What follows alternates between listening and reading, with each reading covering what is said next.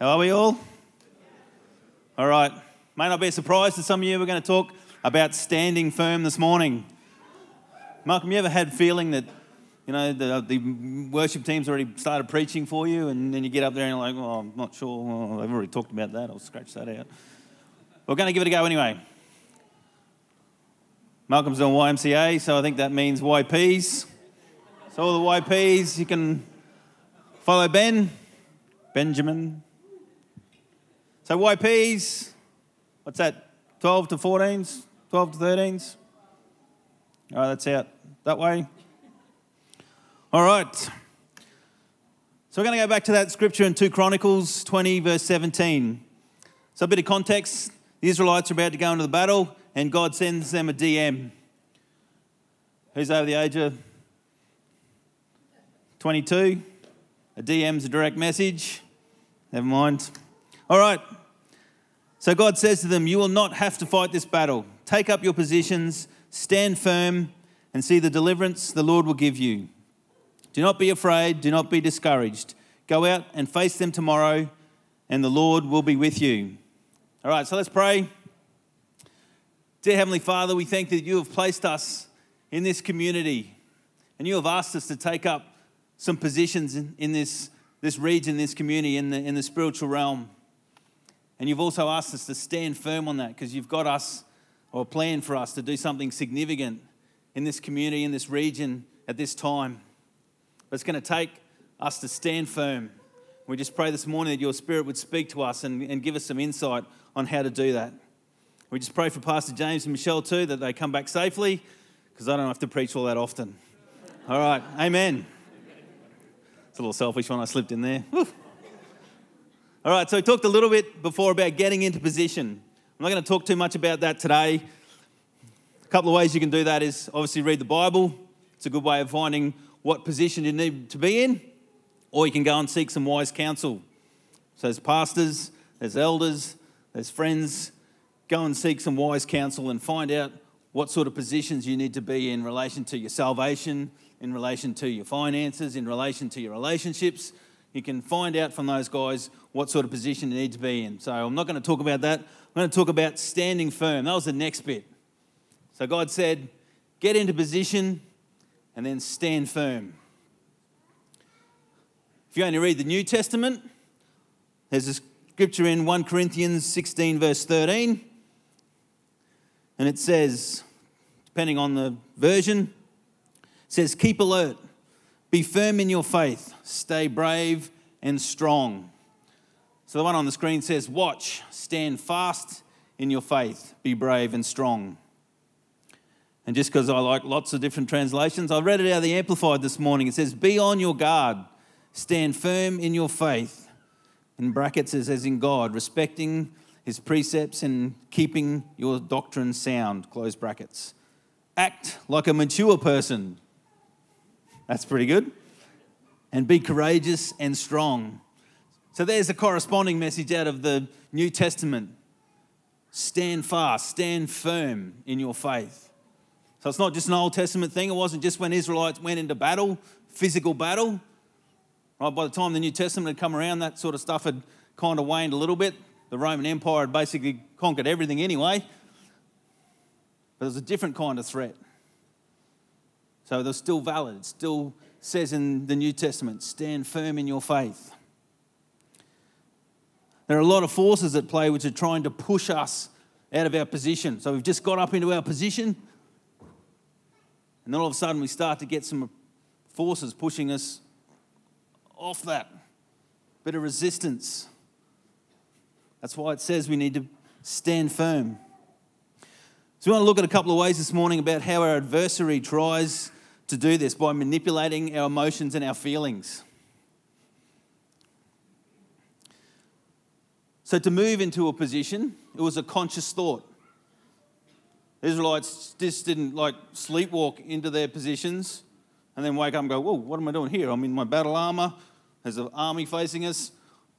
It was a conscious thought. They had to get up in the morning. They had to get dressed in their battle gear.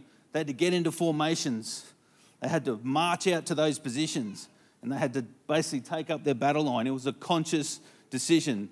Not only was it a decision, but it also required some action and some commitment.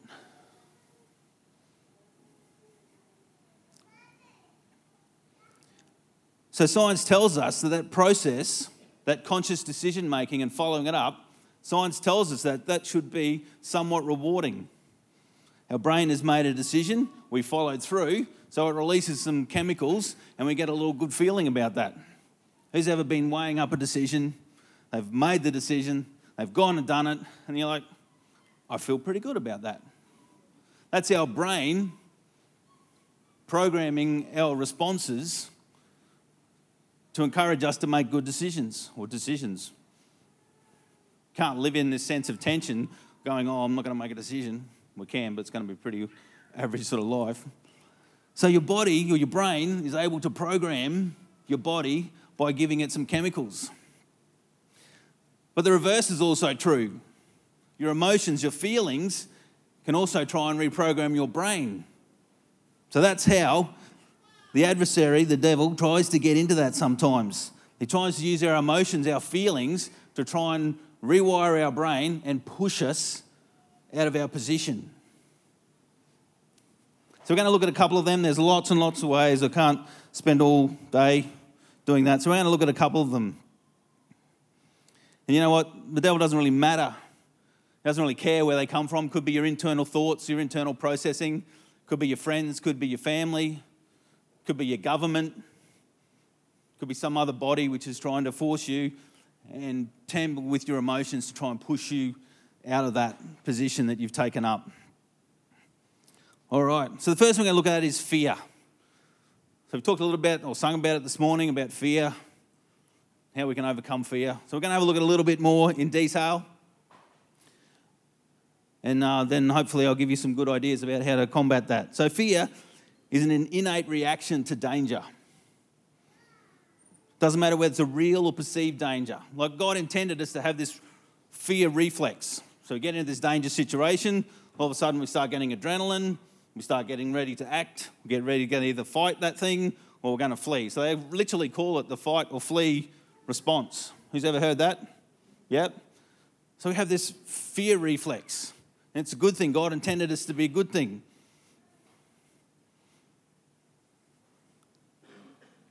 It's designed for emergency situations where, we literally need to take action quickly, otherwise it might be all over for us. But the enemy uses this fear reflex as a test of the strength of our conviction. This shock and awe tactic gauges how serious you are about standing in your position. Have you ever seen those movies like Braveheart and those ones where they got all the guys standing up there and there's the real serious, and then there's the guys like, I'm not really sure I want to be here. So this sort of fear reflex is a real test of whether we're convinced that we should be in that position or whether we're just an imposter. The devil's going to come at us with some things to test or gauge how willing or how convinced we are that we should be there. So you've taken up your position, and the devil's going, let's see how prepared you are to defend that position. In the most extreme, this threat comes in the threat of death. So if you consider like Shadrach, Meshach, and Abednego, Nebuchadnezzar set up this idol, and he literally said, you bow down to that idol or you die. That's the extreme scenario of that. So Shadrach, Meshach, and Abednego, they made a conscious decision. They said, no, we're not going to bow down. It's righto. You know the consequences? So there was a bit of time in between that. You imagine their fear reflexes kicked in. They're standing next to that furnace. They said it was so hot that the guys guarding the furnace couldn't even withstand it. So there's lots of opportunity for that fear reflex to kick in. But they didn't. They stayed that. They stood firm. Look at Daniel. Daniel was a godly man. He prayed all the time. And his enemies said, well, we're going to catch Daniel out in a trap. We know he's going to pray, so let's convince the king to make it illegal to pray. Daniel went, okay, that's fine. I'll keep praying. So they threw him in a lion's den. I don't know about you, but my fear reflex, I've never been over to safari. I know you guys just come back from over there, Kruger National Park. I don't think I'd want to be out roaming with the potential of a lion, let alone being thrown into a pit where the lions and I can't get away from each other. That would kind of churn up my fear reflex. But Daniel didn't stop praying because of that fear.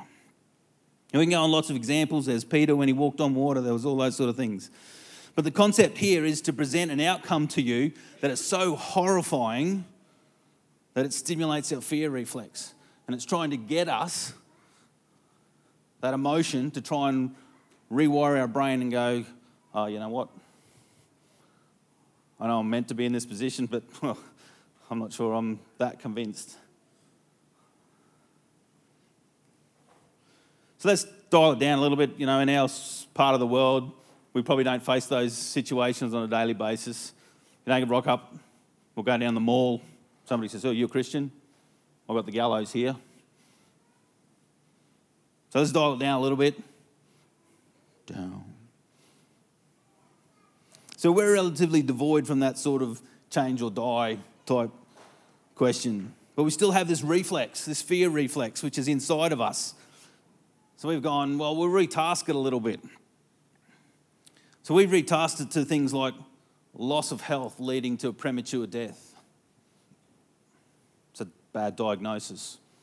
I'm now not going to get my 60, 70 years. I might only get 40, 50. We've tasked it about a loss of freedom. I might get put in jail. If I preach about certain topics these days, I might get put in jail or arrested or, I get a conviction against me. A loss of reputation. If I talk about God and Jesus in my workplace, I'm going to get that, oh, he's a churchy. We might lose our friends, some of our families. We're even going to worry about whether we lose our income, possessions and wealth.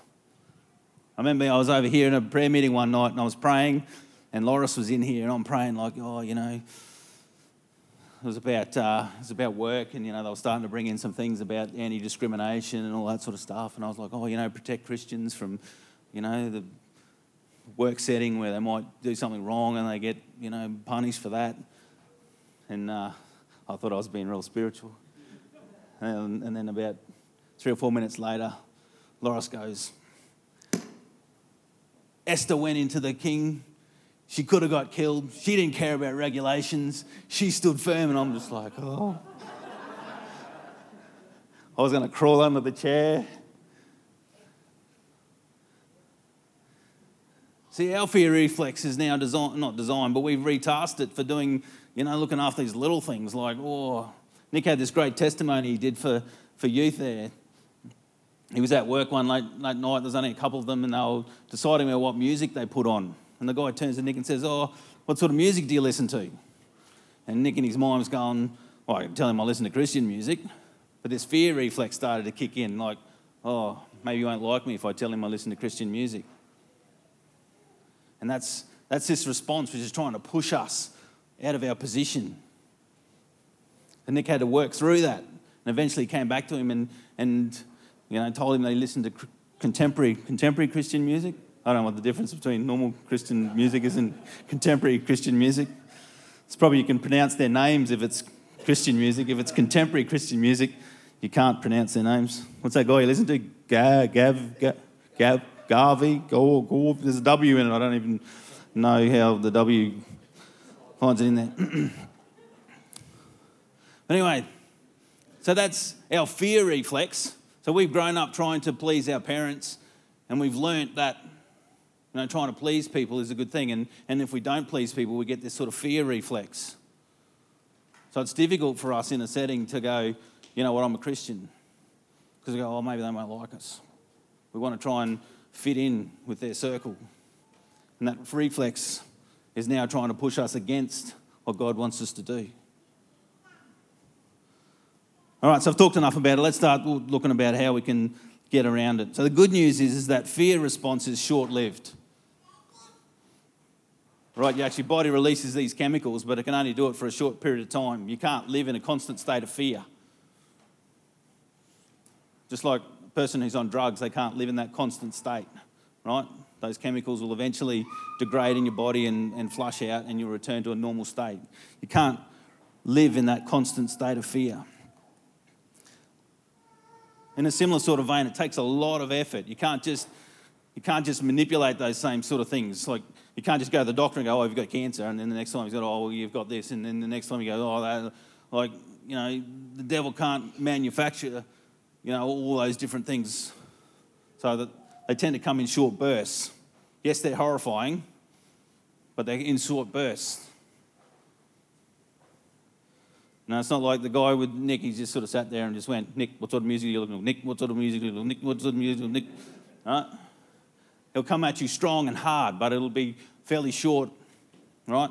So we can withstand that. Like, you'll see those movies where they're standing here and the enemy's charging at them, right? It must feel like an eternity, but in reality, it's probably a matter of minutes. But you're standing there and your body's flooding with this thing going, oh, I want to run, I want to run, I want to run, I want to run. And you think it's lasting for an eternity, but it's not.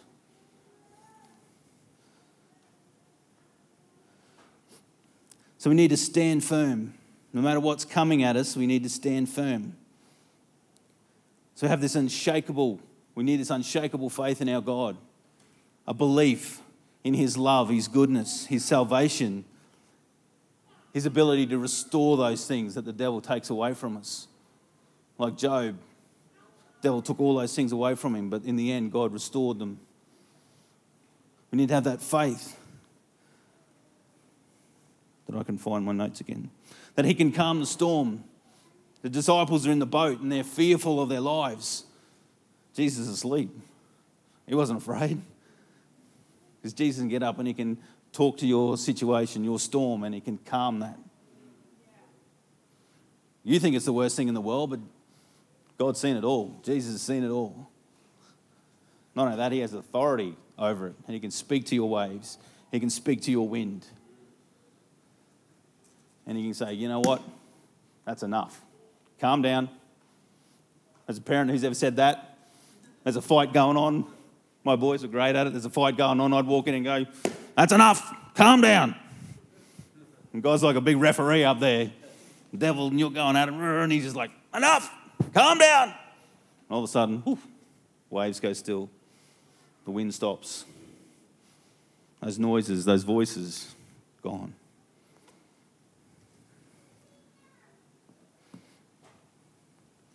So the other thing about that fear factor, there's a high risk of failure.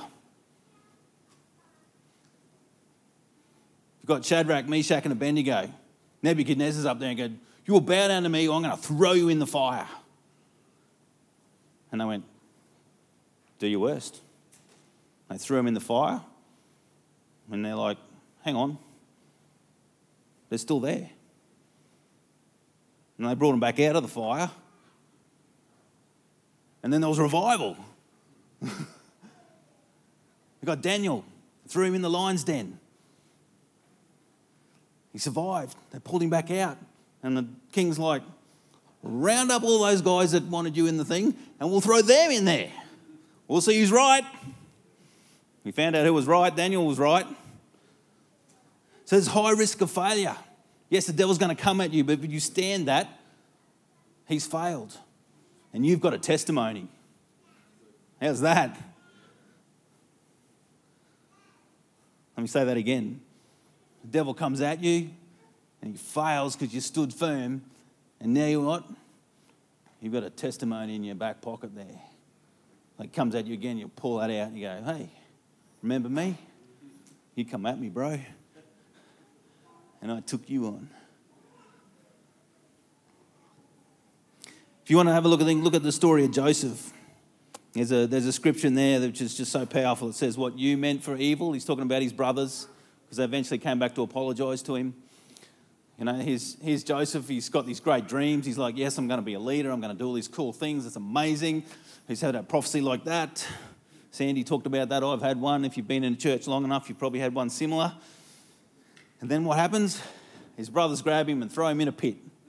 And if they're not bad enough, they pick him up and they sell him to Egyptian slave traders. And then he gets to Egypt, thinks things are going a bit better, and then he ends up in jail. It's like, man, what a life. I'm meant to be this awesome dude with a shiny coat and stuff. And he finally gets into the position that he was always meant to be in. And he says, you know what God meant, or what you meant for evil, God meant for good. So there's a high risk of failure.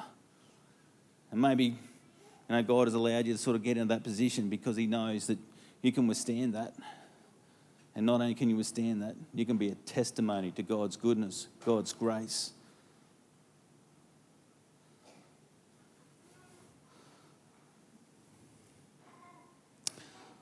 All right. So basically we're riding out the storm, we're standing firm. We sing songs, we praise him, we magnify him. We take our focus off the problem, we put it on to our God. And all of a sudden that thing over there that's trying to stir up this reaction, trying to push us off that, suddenly doesn't lose its importance because we're focused on our God. We're magnifying our God. We're lifting him up in our situation. And that thing suddenly starts to shrink down.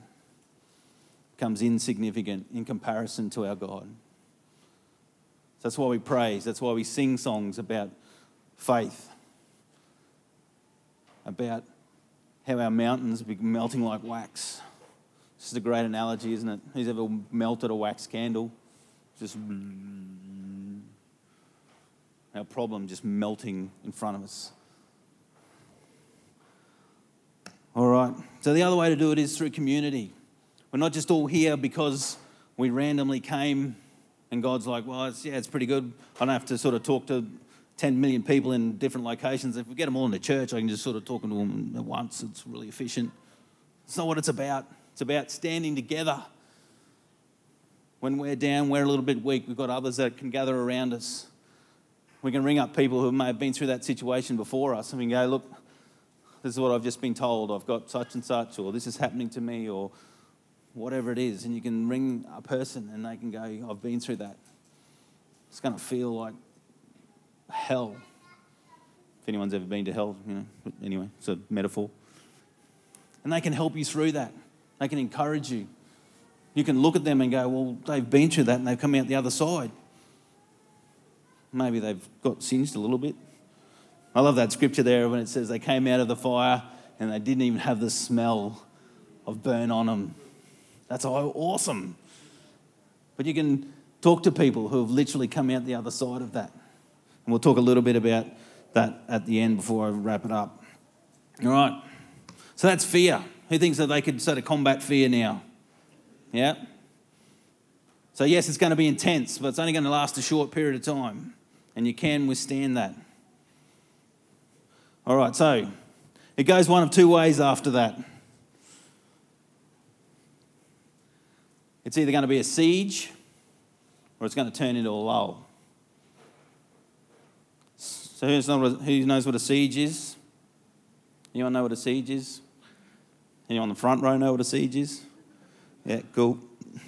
My two boys. Excellent. They probably read my notes. So a siege is basically like a mini version of the fear reflex, but it's more constant. It's a regular interaction. So the devil's like, you know what, I've tried once, but I'm just going to keep poking that. That's a raw wound. I'm just going to keep trying to poke that. You might have gone to diagnosis and it might last, it might be forever now. And you've got through that initial shock of, I've got this thing, but then the devil keeps coming back and he's just poking that thing. Or you might be in a bit of financial strife. And one week you get a bill, the next week you get another bill, and they're just poking that. It's like, I'm already in strife. I don't need more of this. And this sort of fear is now starting to give way to anxiety, starting to give way to worry. And if you stay in that long enough, it's going to try and push you into depression, into discouragement. So siege is this drawn-out confrontation where we try and deprive a person of their fundamental needs. So they used to try and starve people out of their fortress or their castle.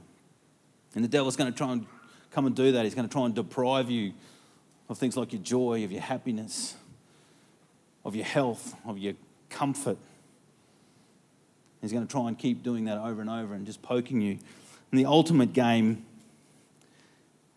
is to try and force you into regularly evaluating whether the cost is too great. So you're in this position and the devil's coming, you're getting beaten around. It's like a prize fighter. Who's seen the Rocky movie? We watched that over Christmas.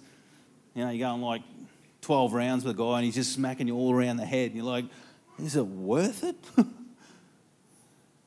Is the cost too great? The devil's trying to push you out of your position by going, how's the cost, champ? You got enough in your bank account? I'm going to come at you again. And you're constantly forced to reevaluate where the cost is too great to stay in your position. When you've lost one friend and 2 friends and 3 friends, 4 friends, we're not talking to you because you're standing on your Christianity. Is the cost too great? And that's what the siege mentality tries to do. It tries to discourage you, tries to push you into depression. It's forcing you to evaluate whether the cost is too great. Are you going to give up or are you going to stand firm?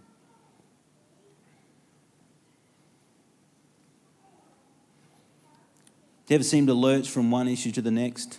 And a money problem, then a family problem, then a health problem, back to a money problem, back to a family problem? This is the devil just poking you, going, it's going to cost you something. I'm not going to give up that easy. It's going to cost you something. Poke, poke, poke. And you start getting random thoughts about going, oh, maybe I just need to get out of this town. Maybe I need to change churches. Too many people in this church don't like me. I'll go to another church. Maybe it's about changing jobs. Maybe it's like, oh, I'll just stop going to church. That'll be it. I'll stop going to church. That'll get the devil off me back. Maybe you're trying to work with a person. They keep throwing it back in you and go, oh, I'll just stop trying to help that person. That'll fix it. They can just do whatever they want to do. Maybe even get to the point where it's serious enough that you go, well, maybe it's just worth stopping it all. Taking my own life. Just that'll fix it.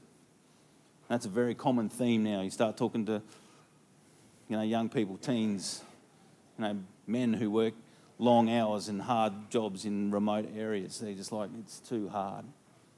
I'm just going to end it all. And the devil's trying to poke you and poke you and poke you and push you off, push you off, push you off.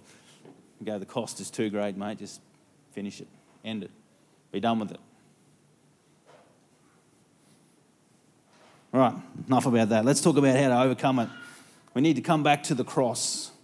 The most precious thing that we have been given is eternal life. If you have accepted salvation, you've proclaimed Jesus as your Lord, the most precious thing that we have is eternal life.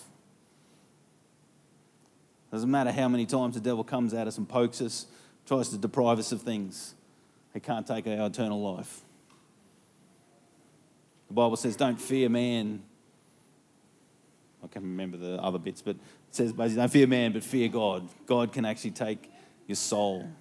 Man can probably, physically affect you, emotionally affect you, but he can't affect your soul. Only God has the deciding factor about where your soul ends up at the end of eternity. Can you just put up Hebrews 6, 18 and 9, 18 and 9? Maybe consecutive verses would be good. So the one I'm reading here is out of the Contemporary English Version. It says, God cannot tell lies.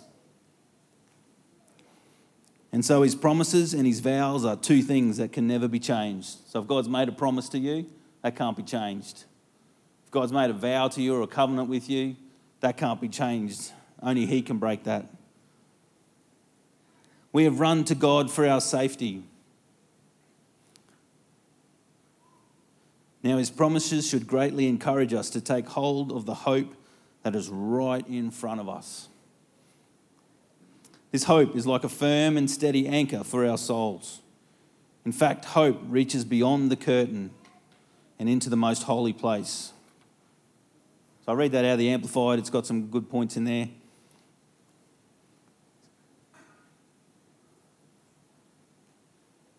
So where it says now his promises should greatly encourage us, the Amplified says strong encouragement and indwelling strength. How awesome is that? An indwelling strength.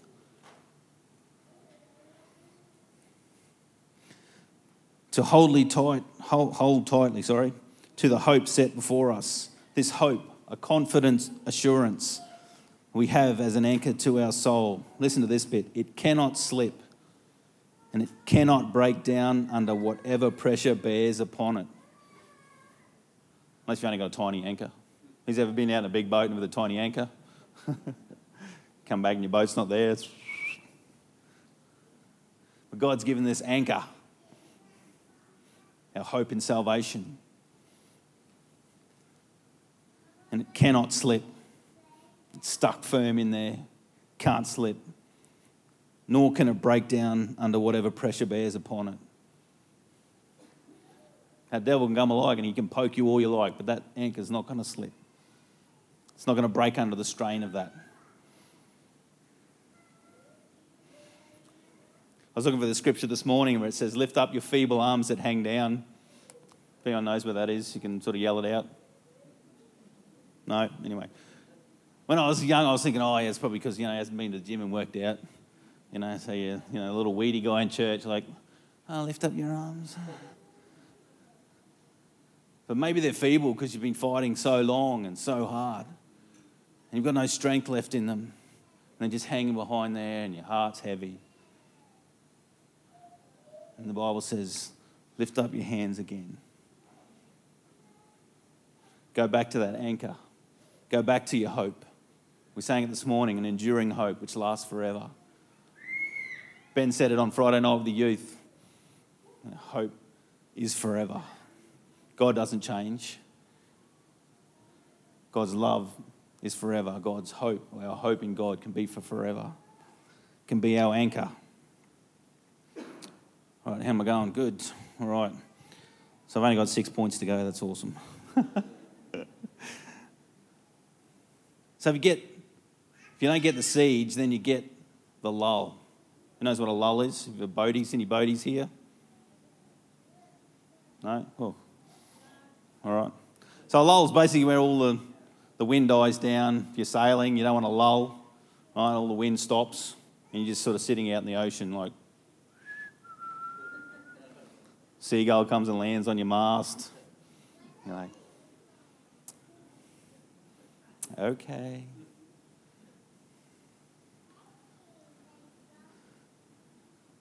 It goes quiet, too quiet. It's like a Western. It's quiet, too quiet.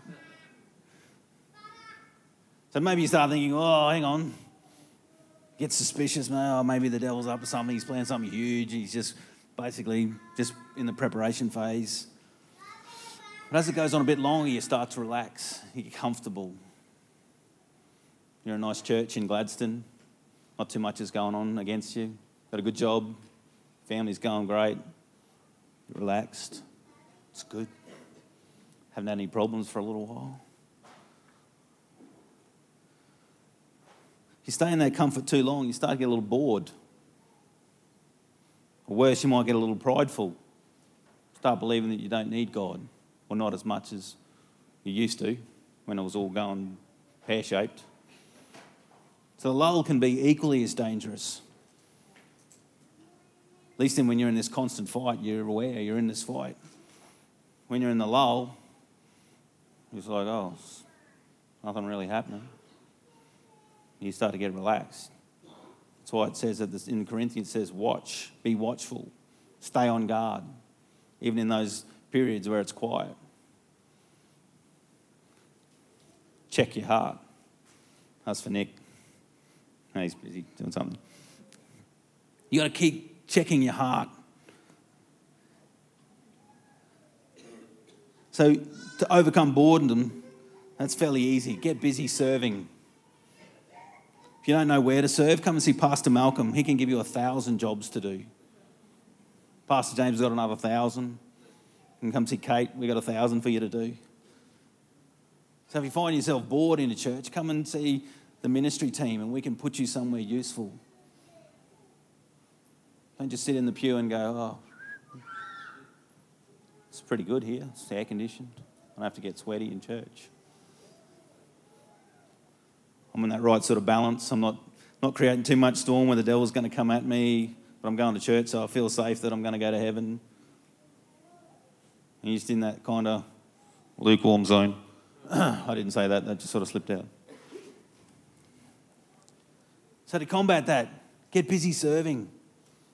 We'd love to have you involved in our church doing something positive. We've got so many activities that are crying out for good people to come and do some things. So come and see Pastor Mel. Call up the office and we can fit you in there. Don't just sit there and go, no, I'm so bored. Because that distraction starts to come then. You're sitting in a foxhole and it hasn't bombed for a while and you're just like, get up and go for a wander out. You might get pot off by a sniper. Don't get bored, go to church. Get busy. If you've already got a job, that doesn't mean you necessarily have to give up that one. Take on another one. Or better still, train up somebody to take over your job. And then you can go and get something different. That's what I'm doing. I'm training Jono. Woo!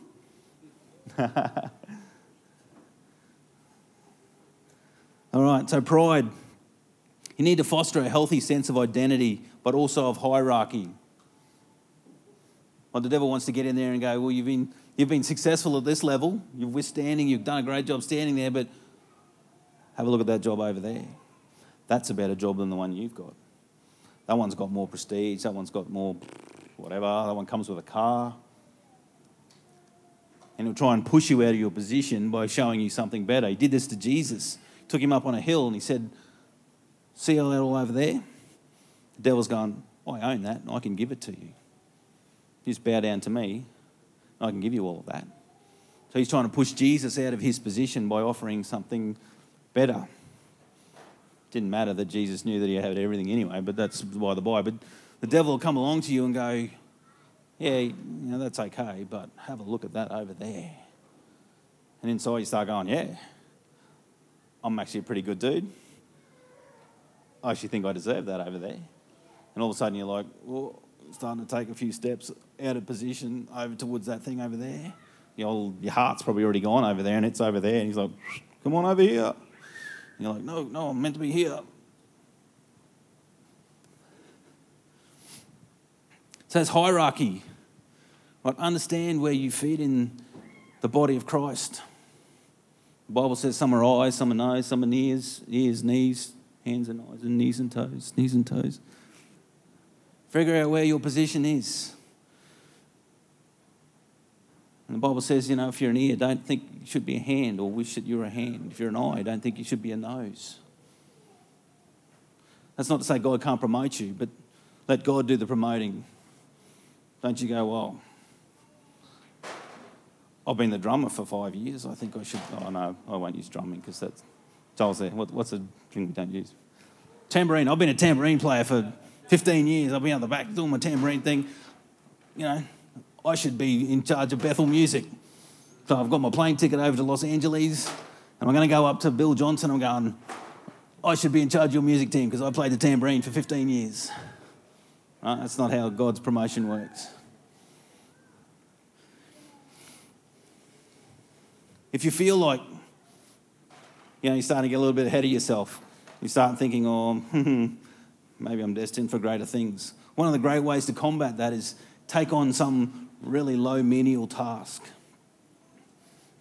I was talking to the youth on Friday night about giving. The way to break the love of money is to give some away. The way to break your pride is to go and find something to do which has next to no recognition or accolades. Nobody's even going to notice that you do it.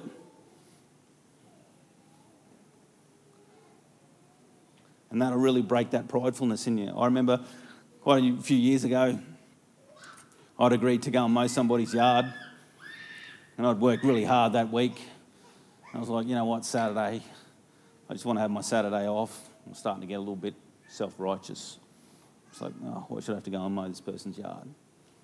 Anyway, my wife, she's like, no, you got to go and do it. You promised to. And I went, righto.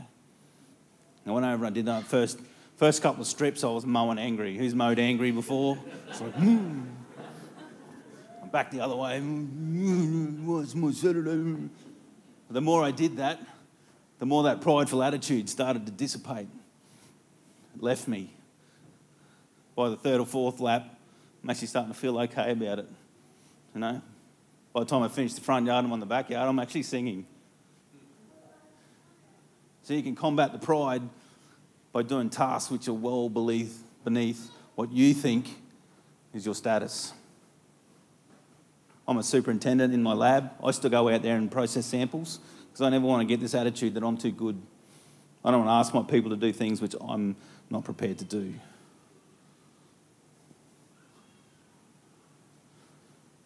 We're talking to the young people about blessed are those who are poor in spirit. And we're asking them, what is poor in spirit?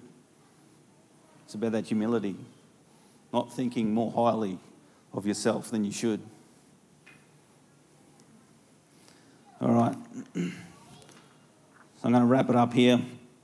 So if we just go back to 2 Chronicles 20, the last bit of it says, and see the deliverance the Lord will give you. God wants you to witness his deliverance. He doesn't want you to be way over there in the background and he's got to send you an email going, oh, yes, I've just provided that deliverance for you. If you see attachment B, there'll be a nice little JPEG of my deliverance and you can peruse that at your own convenience. That's not how God works. God wants you to see, literally see, his deliverance. Why is that? Because God's some sort of sadist? He wants to take you right up close to the fire? No, it's not. I said it before, God wants you to have a testimony. If you see his deliverance, or you witness that, and I wrote that down, if you witness that, you can also bear witness to that. In Acts 22, it says, you will be his witnesses to all people of what you have seen and have heard. So in Chronicles it says, see the deliverance the Lord will give you. Why? So that we can go out and tell people all the things that we've seen and that we've heard. So it doesn't just build you up, it builds everybody up. And like I said, you know, there might be somebody who's going through this thing for the first time. You might have been through it a dozen times. And you can bear witness to that. I've faced that. I've faced that lion. I've faced that. I came through the other side. And this is my testimony. And my God is faithful. My God is good. My anchor, my hope, it's strong enough to hold me in position. I didn't get blown away by that storm. I didn't get blown away by that siege.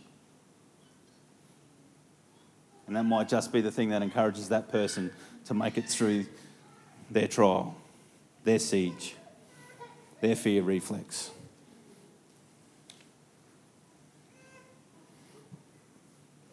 All right, can I just have the music team come up? You can sing whichever one you think's appropriate. Nick, do you just want to take the table and the little thing there for me? So once you stand up on your feet, just want to give you an opportunity that if you're going through any one of those situations, the devil's coming at you and you've got the fear reflex. If you're in a bit of a siege at the moment, the devil's found something which is discomforting to you and he's just poking it every couple of days. Just poking it. Or maybe you've got to that point where you're comfortable.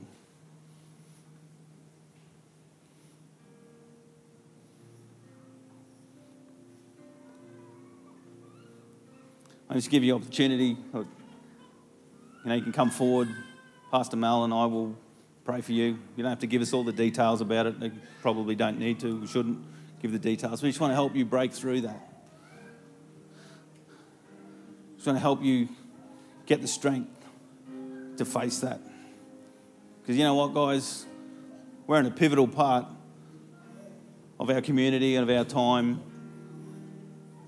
This community needs strong believers like you to just take up position and stand firm, not just for your own sakes, but for the sake of all the people in our community. We went to a concert last night and the guy was talking about revival, and he's like, people are praying like, oh, send revival, send revival. And God's trying to go, hey, I already have. He's standing in your shoes, or she's standing in your shoes.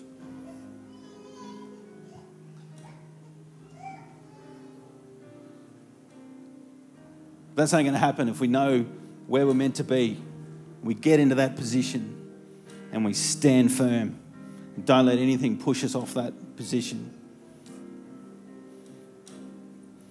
Just one last example. When Kate and I were looking at a house, I'm just praying, God gives a house, God gives a house, it's God who gives a house.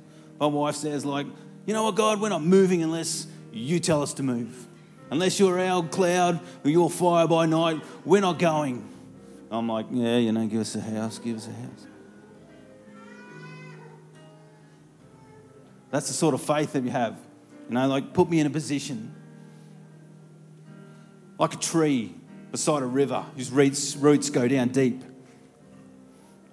And I'm going to move until you tell me to move. I'm not going to go unless you're leading me. If you want me to go, that's great. But otherwise, I know my position. I'm going to stand firm.